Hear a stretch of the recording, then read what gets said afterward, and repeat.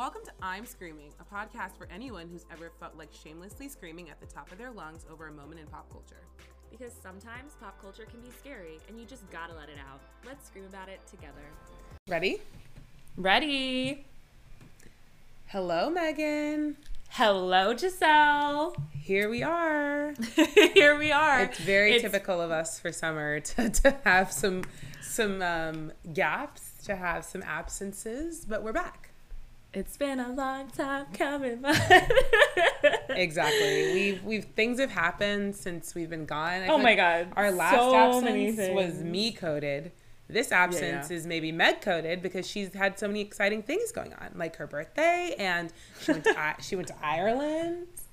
Yeah, I did. I did indeed. How was that? It was great. You know, just a little jaunt across the pond. The girlies have been traveling. You know, yeah. Honestly, like, want to still be on vacation, but I know. Happy to be back on this mic. Not happy to be back at my work. Always happy. Regular job. Always happy to be back on this mic here. Yes. Sitting in front of us. I mean, so much has happened since we were away. I think it's been, what, 3 weeks, 4 weeks, a month, 3 weeks? I can't remember. But almost a month. Our last episode was June 29th. Okay, so we're dropping a July episode. Come on. Come on, icons. You know, regardless of the fact, at least you guys are comforted in the fact that we may be away for a few weeks, but we'll always be back. We'll always come back. And we will come back better than ever. As Hannah Montana said, you'll always find your way back home. You'll literally wake up. It's raining and it's Monday. Looks like it's one of those tough days, you know, but not a tough day tomorrow or today because you're listening to our episode. Yeah, there's just so much to begin with. There's so much to talk about: music, TV, breakups, makeups, movies. Yeah. Should we start with the monolith of culture currently? Oh my God. And I mean, it's so funny because I was just looking at our last episode was called It's a Barbie World. Oh my God. How and timely. It absolutely is a Barbie world. It is a Barbie world. I feel like last month, I feel like we were talking about the promo and the marketing budget. Which just like didn't ever end. It still has not ended. Yeah, like that. What's that? Is that 3D ad in like? Oh, I saw that. Dubai Real. Like that's so crazy. This movie has put forth so much money. It's recouping the money though. I mean, it's made over $150 million in its opening weekend, which is the biggest opening of the year, if I'm not wrong. Yes, and the biggest opening ever for a female director. Which is amazing. And it had the biggest Monday ever with like $26 million. It was actually, I mean, spoiler alert, we saw the movie. Yeah. Also, like, we will spoil the movie because, like, I'm sorry, everyone saw the movie. If you haven't seen it, you're actually, like, you deserve to have spoilers. We literally struggled to get tickets. Like, it was We struggled to not have spoilers. We'll never do spoilers opening weekend, right? But, I mean, it's sweeping the nation. It's sweeping the world. Going on TikTok is a spoiler in and of itself. Oh, absolutely. I just watched the whole dance scene this morning. Right. When I woke up. So, Meg, what is your general review, your feelings on Barbie? My feelings are I loved Barbie. I loved Barbie. Greta Gerwig is, I know she has this like early movie that like kind of no one has really seen, but she's 3 for 3 on the big ones: Lady Bird, Little Women, Barbie.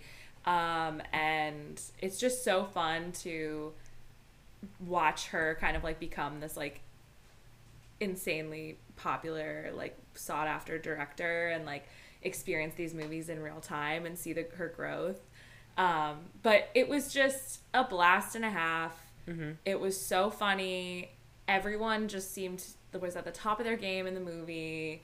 Like, you know, even the side characters, because I think when we talked about it before, we were like, oh, it's really going to be like the Ryan and Margot show, which it kind of is. Also, I would include America Ferrera in that. Icon, legend, you know, the moment. Much more of a main character than I was expecting. But also, like, all the side characters, we were talking about, like, Simu, Issa, Kingsley Ben-Adir, what's her name? What a pivot for him with something that we're going to talk about later. I know. I mean, God, he's having a good year is the thing, but in some areas it's not so hot. Emma Mackey and Ncuti Gatwa from Sex Education, and what also Nicola, who I forgot Swimble's, was in it for a hot moment. Nicola Coughlan. Oh my god, very brief, but iconic. Harry Neff having a moment. Harry Neff, honestly, like the actress that you are, Harry. Yeah, like, literally having a moment. Like the line reading of like, oh, like I just like, will anyone ever think I'm beautiful? Yeah. And she's like doing the glasses thing. And I think it made me cry. I think it has a lot of heart. I mean, I've seen people like, and their critiques of it and whatever, and like valid, fine, fair, you know, but I just think in the grand scheme of things, it's just such a joyous time, and I think it's like has something for everyone, and is really just like a special cultural moment that I am like so happy to be a part of and just enjoy, and I can't wait to see it again, to be honest. Yeah, I completely agree. I mean, one up everything Meg said, and I think for me, which has like been one of the most interesting and fascinating parts of this whole thing, is like, and I've said this to you, I'm obsessed with whoever the like risk taker who had the balls at Mattel to like tell all those men in that room that like this is the right thing to do. I actually listened to, The Journal has a podcast, and as I was getting my nails done yesterday, I was listening to it because they had one of the producers on Barbie on it, and I think she works, from the way they were framing it on that podcast, she works at Mattel, or she works very closely with Mattel, because she was talking about the fact that basically Mattel is turning into like the Mattel Cinematic Universe. Like they've got the Polly Pocket movie coming with Lena Dunham and Lily Collins doing a similar thing to Greta and Margot. They've got this Hot Wheels movie coming. They've got an Etch-a-Sketch movie coming. Like, I saw like Uno on there. Uno. Yeah, I mean, basically, like, this is what's happening. Like, this really huge IP is turned, like, that movies are the way to, like, reinvigorate your IP. And I think it's so interesting because, you know, as I said, like, Barbie was huge way before us, but, like, was still in its prime in, like, in the late 90s, early 2000s, like, still doing its thing. And now, like, in a world that is so social media driven, so visually driven, it's hard to get kids to sit down and, like, imagine and play. Like, how do you reinvigorate a brand? And it's like, you make the parents fall in love again. Like, it's like, you know what I mean? Like, you make the generation who used to do it, like, you play in nostalgia. Like, that's such a nostalgia play. And I just, like, love, obviously they're making, like, millions and millions and billions of dollars. Like, I get it's always about that. But, like, I just do love the idea of, like, Mattel being able to, like, make fun of itself, and, like, this new idea of, like, feminism. And it's nothing new. Like, Greta isn't reinventing the wheel. In theory, like, she's really, like, hitting on a very basic rules of feminism, but it works because Greta is, like, a girly, you know what I mean? Like, she's, like, right. And the cast is right, and, like, all of it just fit. Like, it really is for everyone. And I think, like, it was obviously funny. I loved it. I cried as you did. And I just think, like, first, they just hit it out of the park. And it's rare that we have these things. Like, truly, like, going to the theater, I have not felt that way since Endgame. Oh my gosh, and I mean, just all in my experience, and Vera's as well, was that we literally had to get there 45 minutes early because we went to a theater that didn't have assigned seats. And we just kind of, like, had a thought, like, oh, well, we don't have a lot going on, so we can kind of all get there a little bit early, right? And just, like, you know, make sure there's no, like, line, and make sure we can get good seats so that we're not, you know, craning our neck, having to go to a chiropractor the next day, because we're sitting in the front row. And the line, we got lucky that we were there when we were, because then the queue started queuing. The queue was and queuing. It was around the corner, down the block, just crazy. People, everyone was dressed up. Feral for the Barbie movie. Oh yeah, everyone was dressed up, which is, like, once again, like, the world is on fire, so, like, we just want to smile.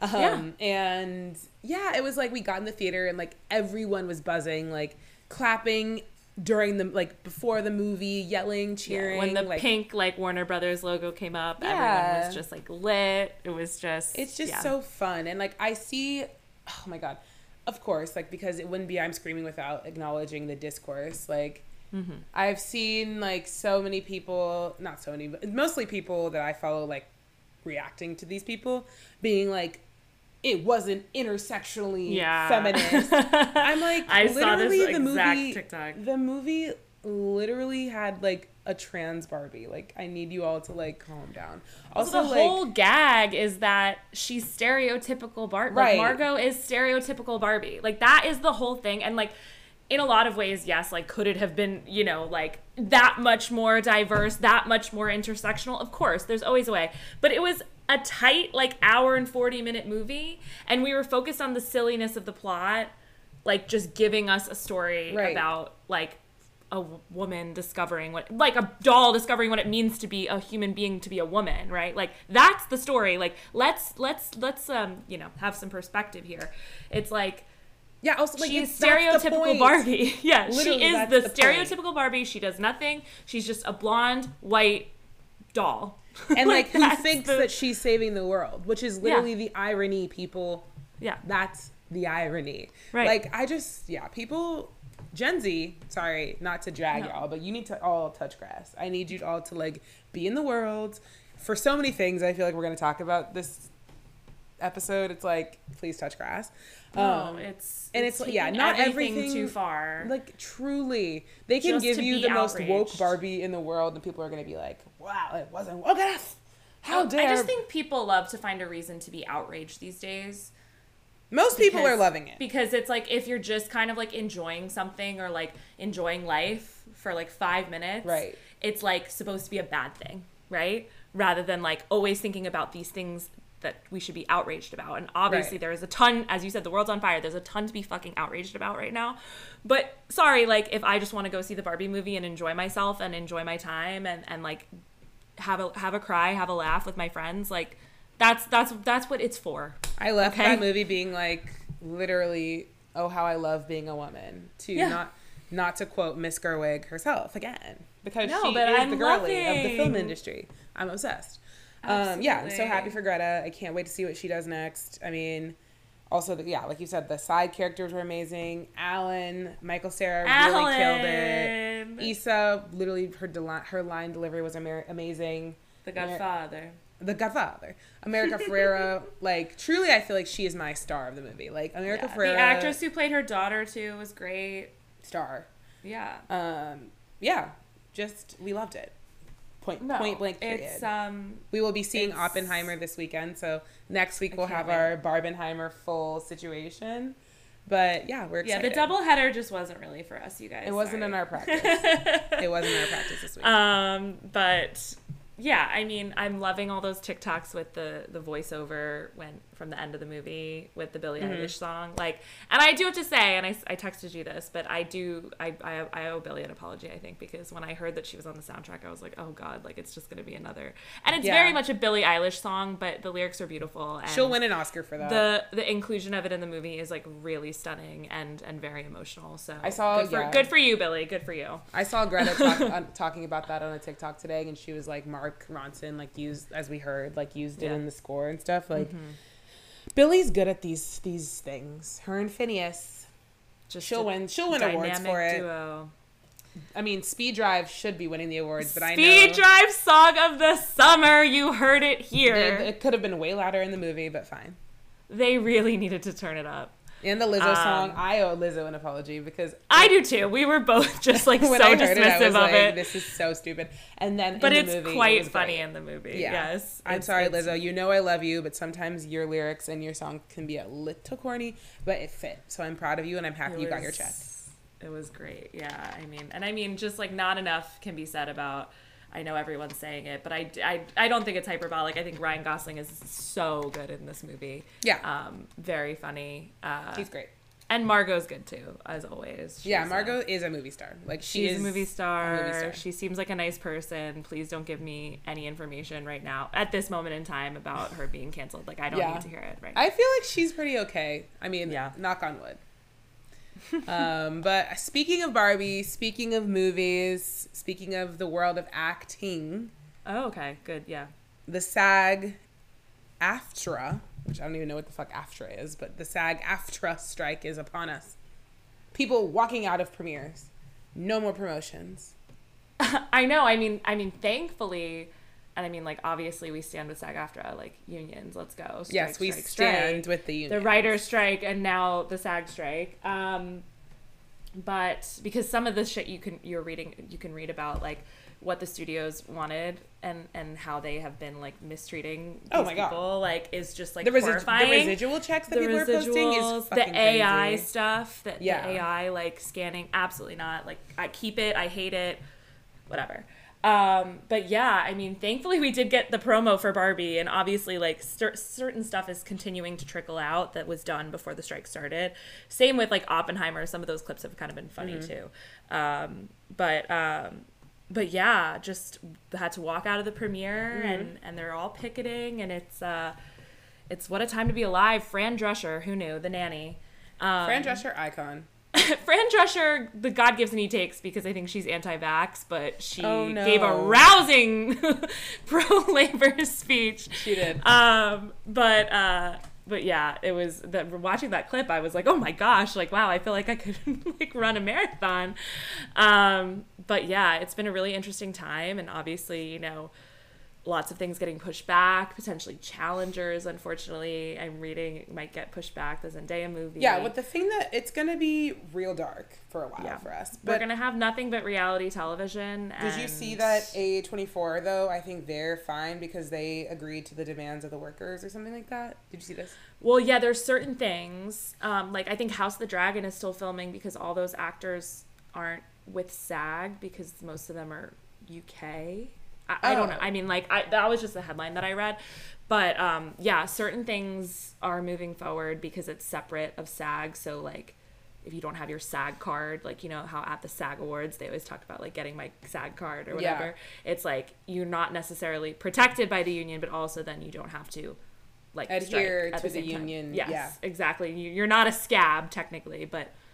It must feel weird for anyone who's in that position to be working right now and not be standing in solidarity with your fellow actors.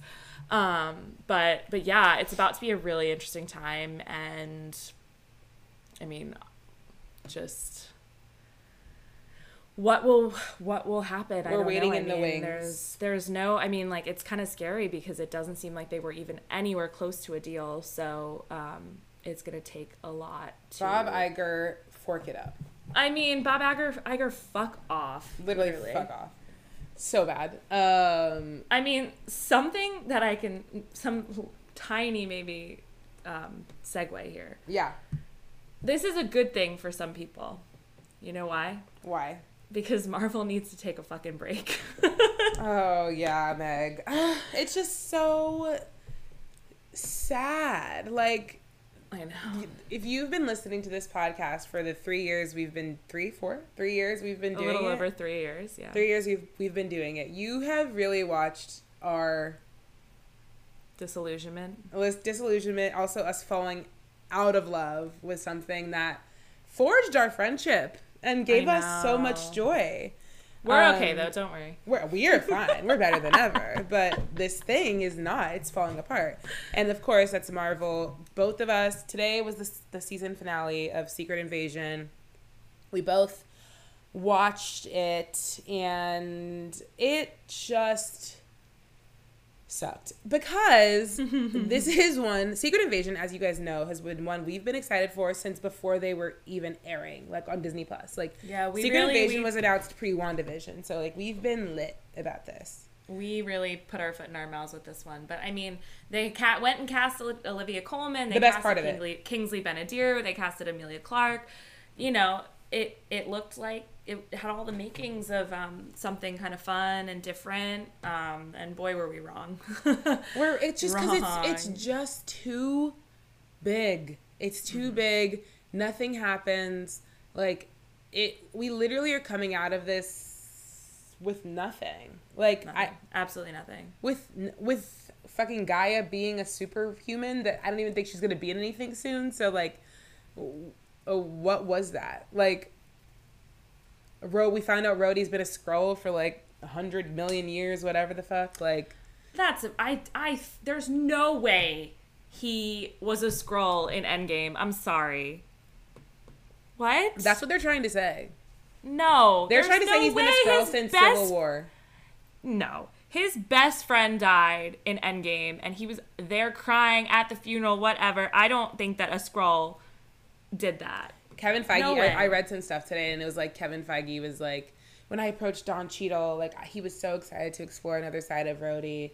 But what I think is going to happen is Armor Wars is now going to be about the fact that fucking Rhodey's been a Skrull for the past 10 years, and he's going to maybe find out his friend died, and then we're going to have to deal with all of that shit.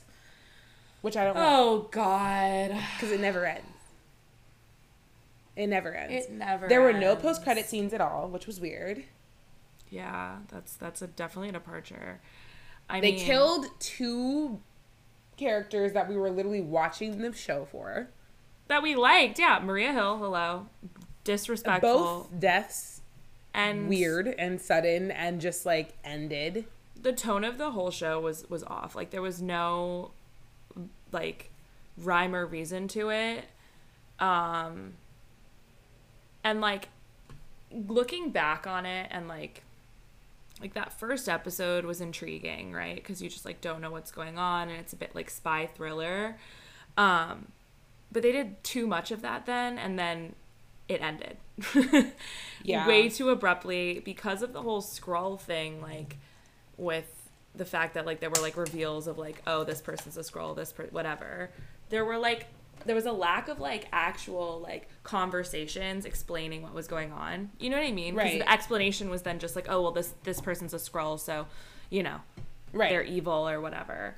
And it's just so weird because they made, I mean, again, we talked about this, I think, because I think it had just started the last time we recorded, but, you know, they made the mistake of doing the Skrull thing in Captain Marvel, and then they were supposed to be good, and it's like, okay, I get it, that, like, you know, these, disillusioned, like, Skrulls, like, refugees on Earth, right, would, like, want to eventually fight back and, like, whatever.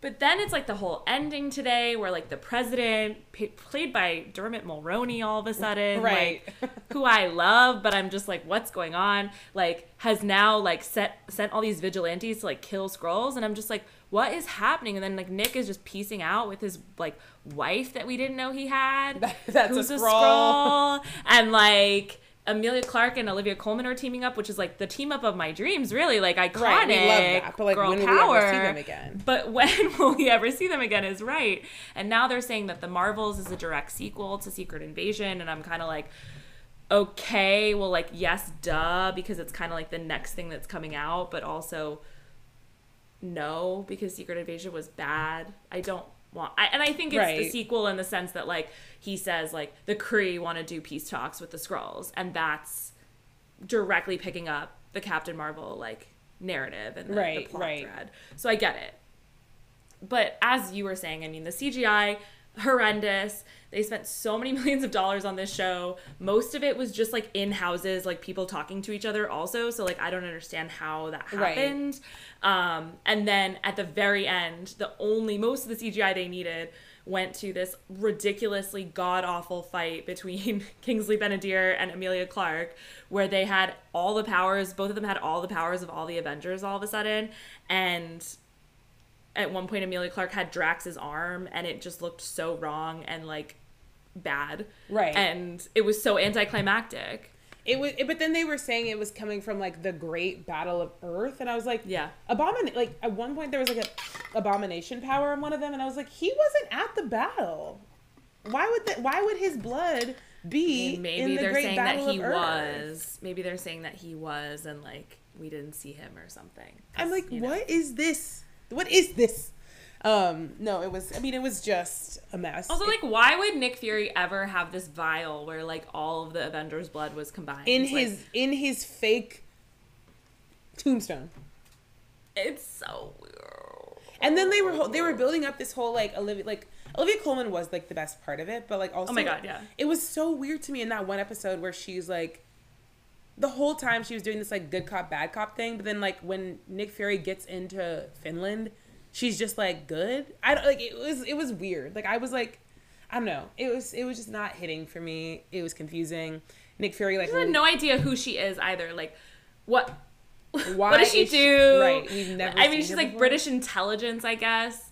But it's like it was just so weird. Terrible. And, like, again, like you said, she was the best part of it because I think we love her. She she did, and we love her, and I think she did her thing where it's like she knows what tone she's striking and everything kind of falls in around her. So like all of her scenes were kind of like this like eerie but kind of funny like quippy thing, and like yeah, and I mean Kingsley Ben-Adir did the best. I mean, that's who we were talking about. I mean, I thought he was great in Barbie. You and I at one point were like laughing our asses off at his facial expressions. He came in, he did his thing with very few lines, but was also like a presence, and you're just kind of like, oh gosh, like he's one of the best like younger actors that we have right now, like who should be getting more roles. And like you would think that something like Secret Invasion would kind of like propel him into like public consciousness more than maybe a Barbie, right? But in reality, people are going to be talking about him at the end of the year because of Barbie, not because of Secret Invasion, and he was the whole last like main villain.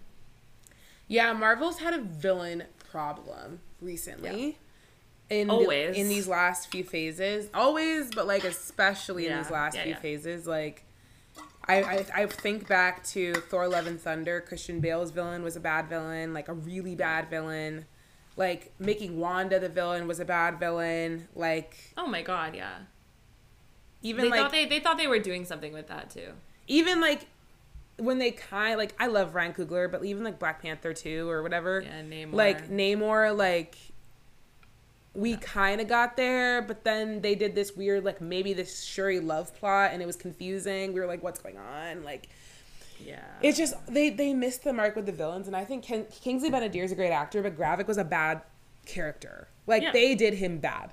So, like, even in that ending monologue when he's like, you know, like, you failed us, and like now I'm going to like burn all of Earth, and I'm just like, what is going on? Like, it's like he's acting his ass off, but none of it makes any sense. And also, like, the stakes never felt that high the whole show, so it's kind of like all of a sudden now we have to jump to this like the world's gonna end situation, and it's like, okay, I can't get there. I can't. Right, we're like we're bombing the Russians. Like the president's just allowing Rhodey's just telling the president to bomb the Russians. Also, like. The behavior Rhodey was exhibiting, like, there's no way people could think that was actually Rhodey. Like, it was just crazy. And then that whole scene, which I think we talked about last time, where Rhodey and Fury were, like, having the conversation about being black men in their profession, and it was just, like, trying to do something that it wasn't doing. I don't know. It's so disappointing. Again, and I mean, like, I guess I'm sure there are people who listen who are like, finally these girls are catching on, right? Whatever, because I think we've tried to remain positive and remain, you know, like hopeful that some of these things are going to be good, just because, again, like we've loved these movies and some shows so much, and you know, there's been some like little glimmers of hope at times, but yeah, Secret Invasion, absolute flop for me. I think we have a little bit of time before, I mean, what's next? The Marvels in November. I mean, do you know, just all that initially the Marvels would have been coming, if they hadn't pushed it back, it would have been coming out on Friday. Really? Yeah. Yeah, I guess, yeah, the Marvels in November, and then, no, Loki's coming out soon, isn't it? Oh, Jesus. Well, then that's a whole other can of worms, isn't it? Loki 2? Because of Jonathan Majors. Yeah. So, oh goodness. And I mean, the thing is like, will they push more stuff back because these actors can't do promo for it, right? So, yeah. But also, it's also like, if nothing else is going to be on TV, I know. Then, you know, there is a gap to fill in terms of like, you know, like, why did I just Google MCU? And the first headline is Secret Invasion Gaia Powers. Is she the strongest MCU character? Like, and like, we don't know anything about her. Right, exactly. She's a caricature. She's not a character. No. She's just like the trope of like the rebellious daughter. Like, I just can't. Yeah, it was bad. It was terrible. 6 episodes is not enough if you're going to do something, and they never did anything, so. People, okay, you know, you're right, and I know you said this, but people are really just saying full out that Rhodey has been replaced since the events of Civil War. Do people think, like, when because he was wearing the hospital gown, he's coming out of the MRI machine? I think people think while in the hospital, because he, like, stumbles, too, and, like, they fixed him, obviously. Yeah. That's so stupid. That's so stupid. Because then he missed the whole snap, too, so he's not going to have any clue about that. No. And then that's just going to be so annoying because, like I said, Armor Wars is now going to be about that this. Trauma, yeah. And I want Don Cheadle to be free of that. I know, and that's the thing. It's like, this why is waste really Don Cheadle what you're like finally giving Don Cheadle. This is what you finally gave Samuel L. Jackson. I know. Fucking lame. So lame. Lame, like, romance plotline. Like, sorry, I didn't care about that at all. No, we didn't need it. No. There was no need for, like, you didn't, humanizing Nick Fury did not need giving him a wife. Because it didn't actually humanize him. No, not at all. It made him seem like a bigger asshole than he already is. But also, I didn't care. I liked him fine. I knew he was probably kind of, like, not the person. I would have loved for this to literally be, like, take one out of the She-Hulk book in terms of, like, a new spy mission every episode. I would have loved that. Yeah. Oh, my God. That would have been cool. Yeah. And, like, someone was saying they were like, when the whole fight was happening, the CGI fight, they were like, was waiting for She-Hulk to pop out and be like, wouldn't that be crazy if that actually was where the show was going? Actually, psych, this is what's happening. Oh my God, that would have been so fun. Oh my God. Now I want to rewatch She-Hulk because honestly, it wasn't that bad. Oh my God, thinking about the fact that we have a whole plot line with, like, Mark Ruffalo, Hulk's son, coming up. Oh God, my God, there's so many things. I think Marvel needs to really, like, do because, like, the reason that the first Infinity Saga worked is because we got the Avengers so early on in the plot. Yeah. We haven't had that yet here. No, not at all. I mean, what's Sam been doing? Literally. Well, this whole thing has been going on. That was my thought at one point. I was like, what is Sam doing? Because, like, Rhodey was in Falcon and Winter Soldier. Right. Remember Don Cheadle got randomly, like, nominated for an Emmy? Yeah. And he was like, I don't know. Yeah, I mean, it's just so much. Like, what is anyone doing while this is going on? Like, and they try to do it, like, why don't you call your, like, friends? And Nick Fury. And he's like, I got to do this on my own. It's like, but no. You don't. I read another review that was like, this secret invasion thing and, like, the fact that, like, the president has put an all-out war on the Skrulls is going to be, like, the fact that there's a giant statue in the middle of the ocean that, like, we've just forgotten about. Oh, from the Eternals. Yeah, the Eternals. Like, fully, we forgot the Eternals existed. Can you believe that is still in this saga? Moon Knight? But every project that comes out, Eternals ages better. And yeah, it does. I feel vindicated. Yeah, definitely. But yeah, I mean, I guess Loki doesn't come out until October 6th. And Echo is when? Echo is a binge on November 29th. So we've got nothing until October. Nothing until October, so that's good, at least. Yeah. I need a cleanse. Give us a frickin' break for a little bit. And then, I mean, the rest don't have release dates, just all 2024, so I fear that those are all going to get pushed back. But fear, as I said at the beginning of this segment, I feel like it's probably good for Marvel that this is happening. Reevaluate. Yeah, definitely. And come back with a fucking quality product. I'm sick of just the, like, everything feeling half-assed, everything feeling like it doesn't actually have a purpose, and it's just being made to be made to mass produce content. Like, it's exhausting. And after seeing something like Barbie the other day, like, it just makes you realize even more how much, like, when you have people who genuinely care about the material, genuinely care about making it a quality product, that it changes everything. And, like, thank God. I mean, yeah, and then, I mean, the next movie is supposed to be Deadpool 3 on May 3rd, but they've shut down production on that movie, so I doubt that that's going to happen. The fact that Deadpool now has to be in this world, I just am exhausted. Like, why? Why can't we just keep it separate, like in the comics? I'm exhausted. Like, I know he does come in, but, like, it could be its own thing. Truly exhausted. Just let it be its own thing. Well, that's how we feel about Marvel, everyone. It's fucking exhausting.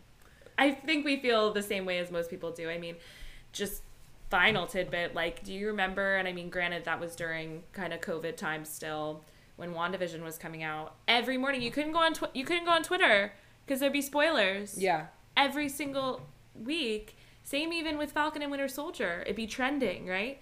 I did not see Secret Invasion trend once on Twitter. No, not once. Nobody cares. No one cares.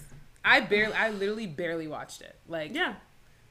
I forgot about it. I was like, oh, like, let me put something on in the background. And then I was like, oh, right. It felt more exhausting to have to sit and watch it. Yeah, genuinely. Ugh. Well. Sad. Sorry to you, Samuel L. Jackson. You do deserve better, but...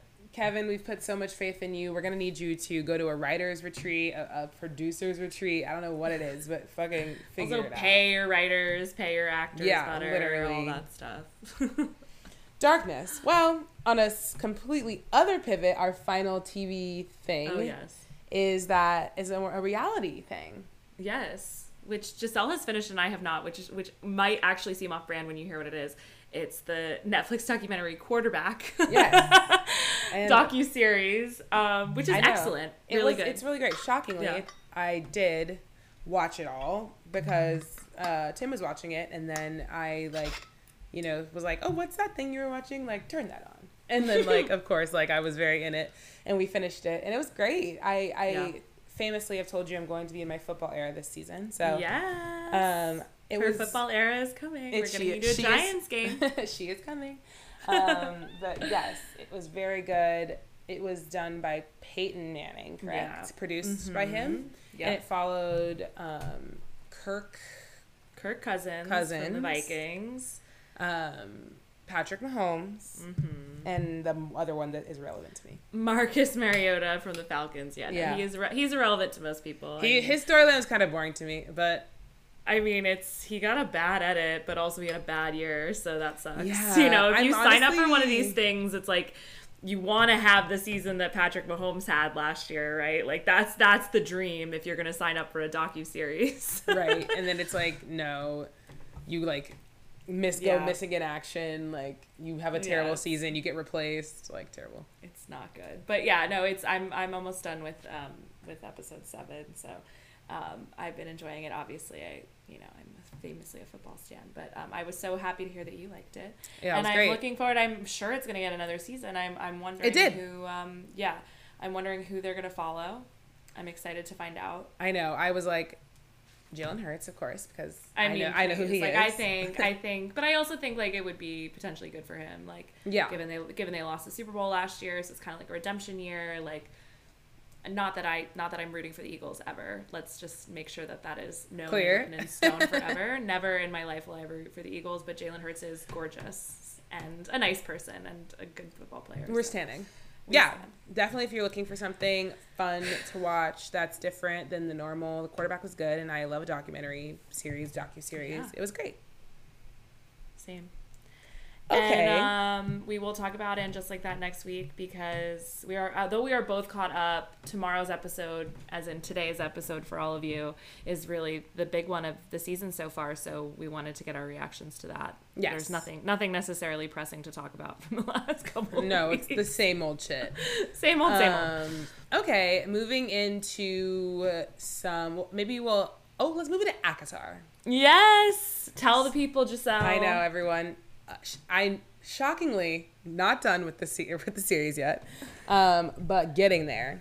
No, Giselle, you've done so much. You made so much progress in the last couple of weeks. Since I left you all, I was still on book 3. Mm-hmm. And now I'm halfway through book 5, everyone. I have done it. Basically what happened with me is I was in a kick of reading the 3rd book. Finally I'd sat down and was reading. And then as in most of the ACOTAR books, which is at least the first 3, the last 150 pages are fucking crazy, so you just get sucked in and you're reading. Yeah. And then I knew I was on my reading kick, and I'd already bought Frost and Starlight, so I had it with me. So I finished Wings and Ruin, and then I went to sleep dreaming of my fairies, and then I woke up. I saw Frost and Starlight next to me, all 250 pages. I picked it up, and I truly read it in one sitting. The Christmas special. I couldn't be prouder. Nothing happened. I was just I couldn't put it down because I was it's so short, which is a great break from the 700 pages that I'm currently reading. But it was also just I love these characters, and so I was like, let's read about them literally like going shopping and what are we gonna get each other for, what is it called, festival or whatever they call it, the solstice. The solstice, yes. But yeah, now I'm on Nesta and Cassian's book, as we all know, the 5th book, Silver Flames. It's very smutty, which we're loving. Yes. It's very funny to watch Rysand and Feyre from this point of view. Because they were really annoying in Frost and Starlight. And I can't say they're not being annoying now. Rise is being annoying right now. Yeah. But yeah, I love these characters. I miss more. She's like off doing whatever. Nesta's getting better right now. I think they're having sex again. Like, I don't even know. Always, like, it's just always something. They just got back from the bog situation. They're both, like, so obsessed with and in love with each other, but like they won't admit it. Will admit it. Yeah. Enemies to friends to lovers. Literally. Love it. But my thing is, like, what do you think the next book will be? Whose perspective? Oh, gosh. The internet seems to think it's Asriel, which I would love. Oh my gosh, yeah. Well, I mean, that only feels right. As Giselle found out, as Giselle was reading Wings in Ruin, for those who have read the books, she kept saying, like, why won't more just be with Asriel? Why can't they just get so together? Dumb. Like, no, not being dumb, because it's like, if you don't know, you don't know. And then, there's a reveal towards the 3rd book about why more won't be with Asriel. Yes. It's not because she doesn't love him. Right. But I feel like if Asriel's book is next, it would make sense, because I'm assuming that, like, we'll get Az's perspective, and then, like, more will kind of be in it, and then, like, the next book would be more. Yeah, and we would get, people do think that one of kind of Nesta's besties could be Asriel's potential love interest, or Elaine. We don't know, Elaine and so Lucian are obviously mates. I can't stand Elaine. Elaine and Lucian are mates. Elaine. But, like, Elaine does not seem, it doesn't seem like she's sad about she's her going to be falling man. In love with Lucian, even though he's a dick. Yeah. But the thing is like, if it's Elaine and Lucian and they do end up together, it's kind of boring because, I mean, not just because Elaine is boring, but it's boring because we are technically getting this with Nesta and Cassian, right? This, like, reluctance to be together, and then obviously, like, falling in love eventually. And I mean, obviously that was Feyre and Rysand too, although Rysand was just constantly pining and obsessed with her and in love with her, and she was oblivious, right? So I just don't think it's a very interesting story if Elaine and Lucian end up together. It just feels a bit like Stockholm Syndrome, a bit like the first book, right? Like, a bit, as much as I don't think Lucian is a bad guy, bad fae, but he's an annoying character. Yeah, he's kind of really annoying. I'm kind of like, let's, like, let them make their own decisions, not be ruled by destiny or fate. Like, break the mating bond situation. Yeah, because we've had enough of them at this point. So yeah, Sarah, I'm excited. I mean, I think, who knows, maybe by, like, end of next year we'll have another book. That would be really great. I know I'm glad for the break. I did end up really liking Silver Flames. And I think my advice to anyone wanting to read them, because I know I've talked to some people recently who are like, well, I kind of want to read them, but I'm intimidated. I'm like, you got to get through 1, 2, and 3. You'll get through no problem. But when you finish 3, you have to immediately do what Giselle did, do what I did, which is read Frost and Starlight. Immediately. Because immediately read it, and, like, try and read it in, like, no more than 2 days. Yeah, because you have to. It is a glorified Christmas special, and, like, if you get lost in it and you stop, you'll going never to be in pick the it back trenches up. with it. Like, it's going to literally kill you. And then I would say also, like, go right into Silver Flames and try and just, like, kind of do what Giselle's doing, which is, because Silver Flames took me a while because I made the mistake of putting it down, and I hadn't gotten far enough into it. Yeah. And then when I eventually finally made myself get back into it, I got really into it, and I finished it. Yeah, I definitely feel like for me, it's like I'm at the halfway point, so I feel like the next time, and this is how I read, like, I'm very much like I don't read for, like, 30 minutes every day. If I'm reading, I'm sitting and I'm reading for, like, 3 hours. Yeah. You know me on the beach. Like, if I'm reading, absolutely, like, I'm, like, clued in. You are zoned in. I'm zoned in. So I feel like the next time I read, I will do a big chunk and then maybe one more big chunk. So I feel like I've got like 2 more big chunks of it, and then I'll be done. That's so exciting. I can't wait because you're all very jealous, I know, all the listeners, but I get voice notes from Giselle when she's reading the ending of these books, and they are the most fun voice notes. Did you like the ending of this book? I did. It gets the same way Wings and Ruin gets like super fucking stressful. It gets super fucking stressful. And you're like, oh my God, no. And then like it ends happily. Like, wait, Meg, now that we're sitting here, Meg finished Wings and Ruin. We were in Sarasota, Florida, in February. And I remember that you were reading it, and there was one point in the book where you were like, oh my God. Yes. What was that point? It was, you remember what I'm talking about? Yes, it was when Rysand died. Oh, okay. Yeah. It was when Rysand died. Briefly. Literally. Briefly. There was also another oh my God. Oh, what was the other oh my God part? For me, it was like when what's it called? What were their names? Highburn? No, what were their names? The like humans that we were searching for all those time. Oh, Julie. Oh no, Vera. Yeah, the girl and the guy that were from the original war. Yeah. Jurian's like OG wife or whatever. When they showed up and like all of them. Oh my God, yeah.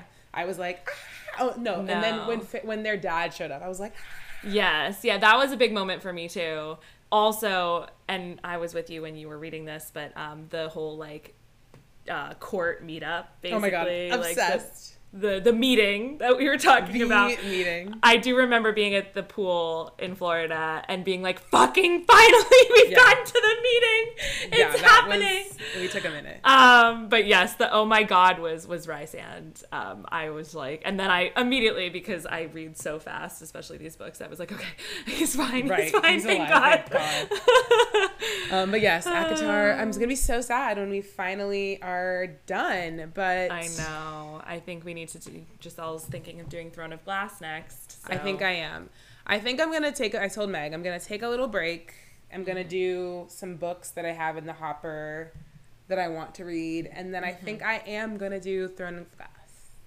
I love it. I love high fantasy. I feel like it's my favorite genre. Yeah. So I kind of want to make you read my little trilogy that I love. Yes. That the third one comes out in January, Realm Breaker by Victoria Aveyard. I will read it anything. I have both of them, so you can borrow the first 2. And I still have to pre-order 3 because, now that I have both the first 2 in hardcover, I have to get the third one. And one day we'll do Percy Jackson, which is coming. I mean, coming. I mean, like, who knows with the strikes again, but it does feel like they're like done filming the first season or whatever it is. Yes. So they're very exciting. Lin-Manuel Miranda is very. Oh my God! Literally, I texted Meg and I was like, absolutely not this. Not Lin appearing in this as Hermes. Okay, moving into I think we'll end with music maybe, but okay, sounds good. Moving into some breakups and potential makeups. The breakup that's happened, which was, we all knew, the writing was on the wall. Ariana Grande and Dalton Gomez have ended their marriage, and now she is rumored to be dating SpongeBob.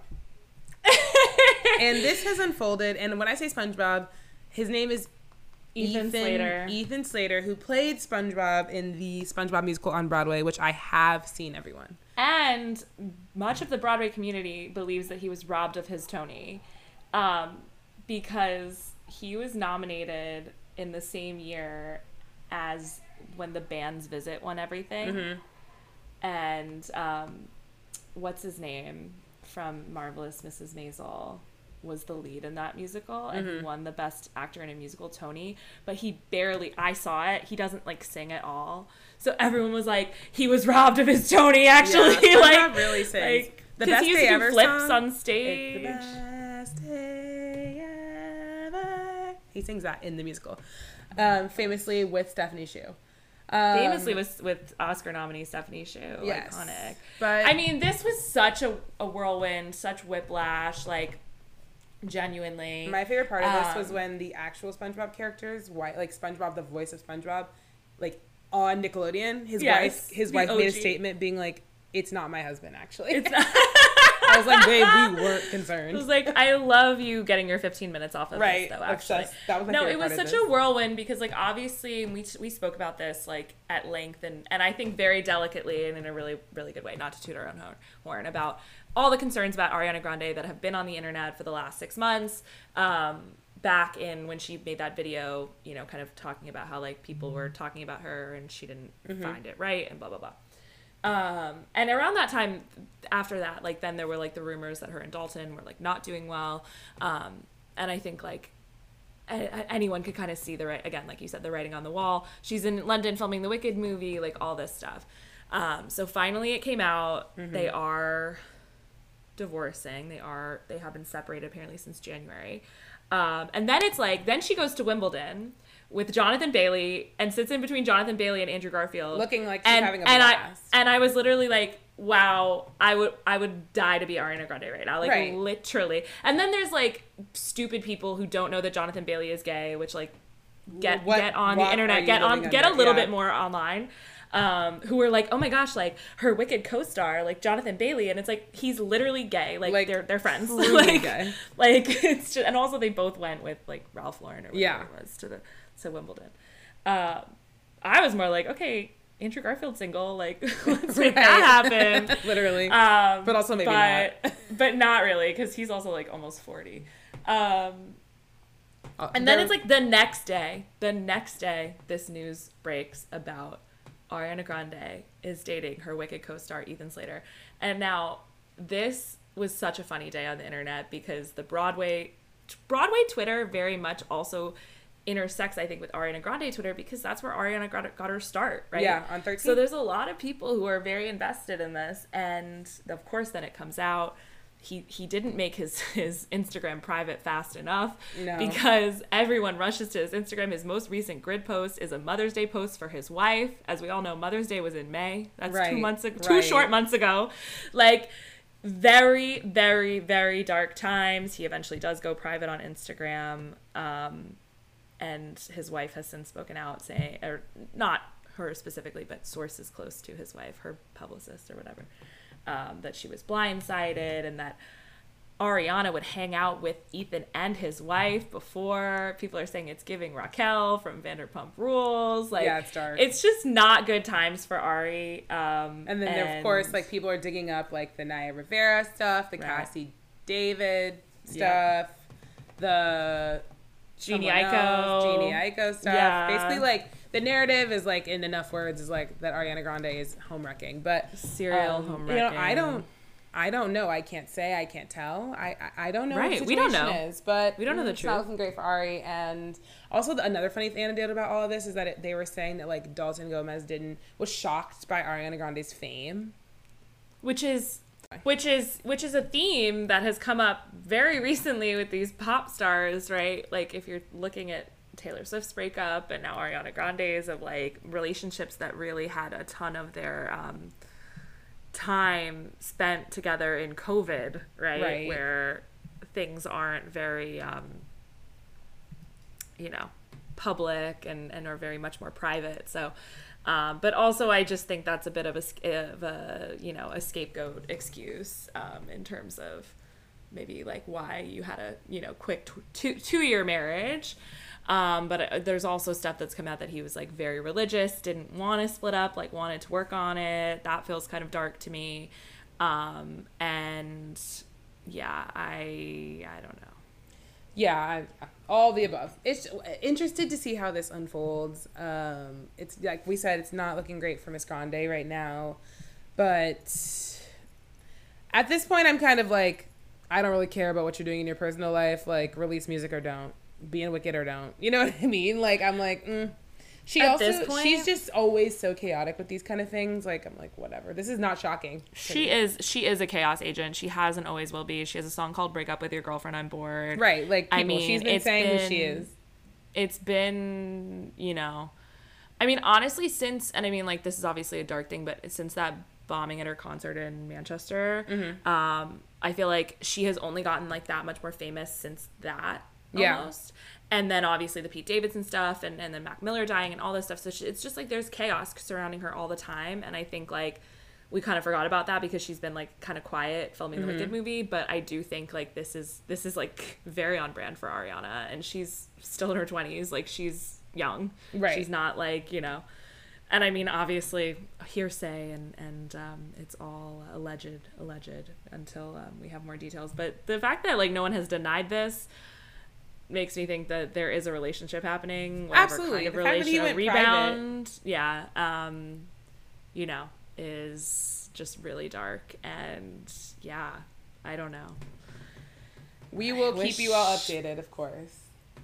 Of course. I mean, it does seem like this is not stopping anytime soon. It's going to become a bit of a saga. So the thing is that we love our celebrities a little messy, don't we? We do. It keeps us going. It keeps us going. Keeps the lights on, of course. Keeps the lights on. Speaking of mess, I guess we talked about the breakup. Yeah. The potential makeup is that Jordyn Woods and Kylie Jenner were seen together. Honestly, I love this. Yeah, same. I love this. I mean, not necessarily for Jordyn. I hope that Jordyn is being kind to herself and is not like just like waltzing back in the minute Kylie, you know, like picks calls. up the phone. Right. Now, I think that this is perfectly fine, and I think that the way that Khloe has behaved in this relationship with Tristan, and I mean, you know, not trying to like victim blame or whatever. Obviously, he's the cheater. He's a piece of shit.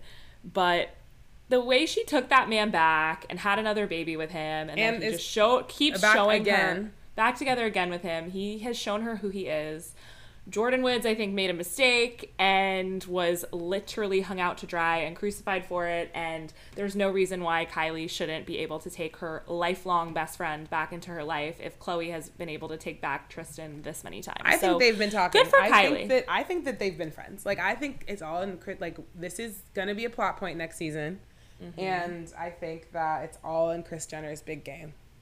Yeah. Kris Jenner is waving her wand and telling people when to move. Absolutely. That's all we have exactly to say. What she's doing. Interesting. Yeah. Intriguing, interesting.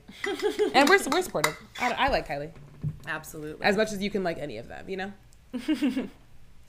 Yeah, she's one of the least annoying ones. I mean, like, that whole Travis Scott Astroworld thing was dark, but clearly that's over because she dropped him as fast as she could after that. Yeah. Honestly, good for her. Bye. Yeah.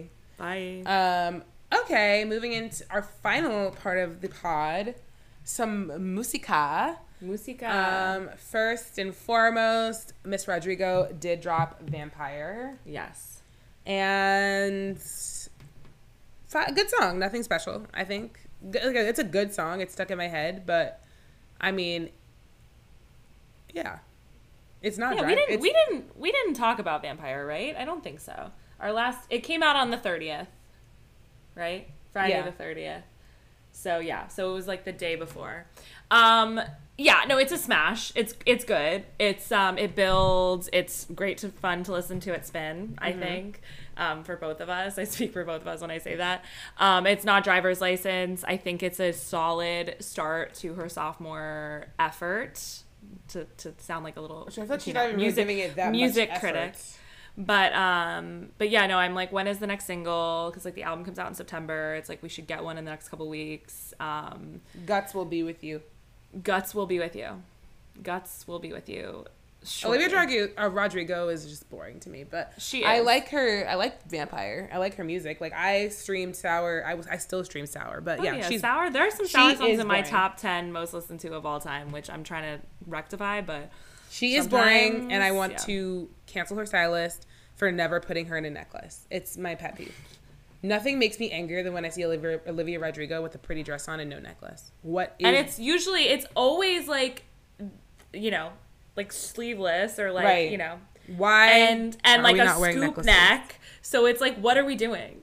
What's the reason? And it's not like she's wearing like really like, you know, like statement earrings. There's just kind of nothing going on. With boring. The jewelry, the accessories. If you're not doing it like Dua Lipa, don't do it at all. I'm sorry. I mean, she is that girl. We didn't even. If you're not doing fashion like her, Barbie. Don't do it at all. If you're not doing fashion, if you're not doing life, this girl is having like fun. On vacation, La Dolce Vita 24/7. She is living La Dolce Vita lifestyle. Always. No one can steal Dua Lipa's La Dolce Vita lifestyle. And that's that on that. And that's that on that. Troy also released a new song. Yeah, Rush. we've been waiting for new music from Troye Sivan for a long time. He's having a moment, I feel.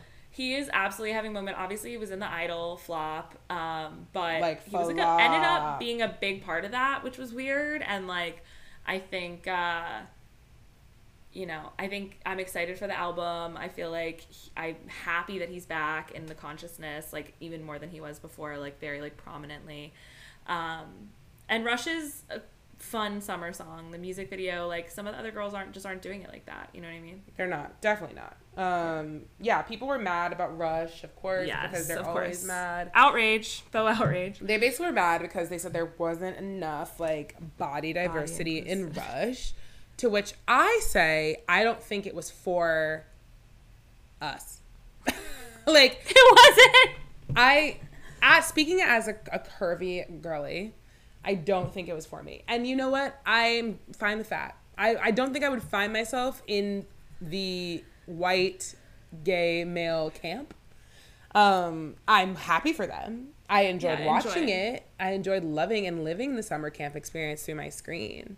But I don't think I personally need to feel represented. But maybe some people feel differently. No, I just need to dance to Rush at a bar at one point this summer. I don't think Troye Sivan, and I think he said this, he was like, I literally like didn't even think about it. Like, I genuinely think he just like made a music video about like him, like little hymns dancing all around. It's like, I don't know. Maybe it's because I like Troye Sivan. I genuinely don't think he's any of the things, like a bad person or out to get anyone or like whatever. Like, people are allowed to be mad, but also at the same time, like, this is not the hill we should be dying on. In my opinion. Literally. No, it's like we were saying before about Barbie, and it's like we'll probably likely talk about after we see Oppenheimer this weekend, because I've been seeing some tweets about like the Bechdel test and like, oh my gosh, Oppenheimer doesn't pass the Bechdel test, and it's like, why so badly do you want women to have been in the room when the atomic bomb was developed? Like, that is just giving very male energy and destructive energy, and I'm fine if Florence Pugh and Emily Blunt don't have a conversation about anything other than a man in that movie. Right. Okay, like, I'm good with it. I know what I'm signing up for when I'm going to see fucking Oppenheimer. Exactly. Film by Christopher Nolan. Exactly. It's a bunch of white men in rooms talking about atomic destroying bombs. Things and being destructive, and that is that on that. And that's what I'm excited to see. Exactly. And I'm excited for all the things Troy has for us. And yes, if they're all of this experience, I'm going to watch. I'm enjoying watching other experiences. I think he's been planning, like, a lot of stuff, and I think that's, like, he's going to have, like, a proper rollout, and it'll be great. Agreed. I'm looking forward to it. We are excited. We will stay tuned. And finally, Speak Now, Taylor's version came out. It did.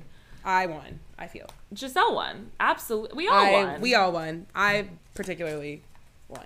Yes, Giselle has told us before she's Speak Now girly. This was the moment. I am indeed. And I mean, it's great.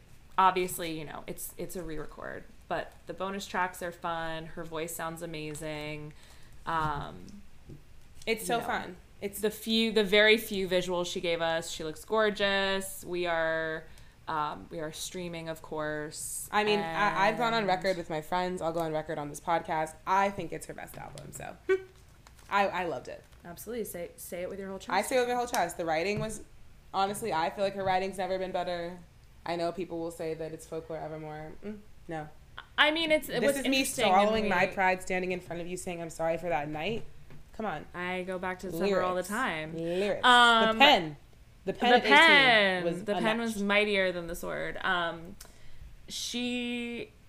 mean, and something we were talking about, it's like so interesting these days because like these TikTok songs are like 2 minutes long, right? And like the average song length on Speak Now is like 4.5 minutes. Give me a bridge, bitch. Like, she's given us 6-minute songs. She did not hold anything back, and we are grateful. Yeah, true. Like I mean, the people on the podcast know, like, I'm not really a current girly. I'm definitely of the older ages. And this was fun for me to get to be a part of the culture, the TV culture, for a bit in a way that was very exciting and thrilling and brought me back to happy times. Yeah.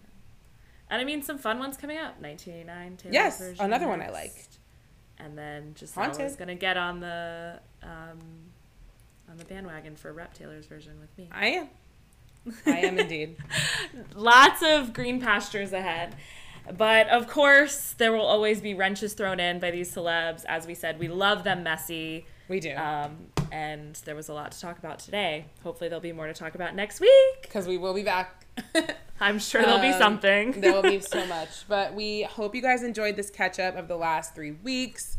So much happened, so much to come. Oppenheimer and Just Like That will be next week. And as Meg said, of course, a lot of other things. We love you all so much. Thank you for always listening, even when we take little breaks. And most importantly, love you, Meg. Love you, G.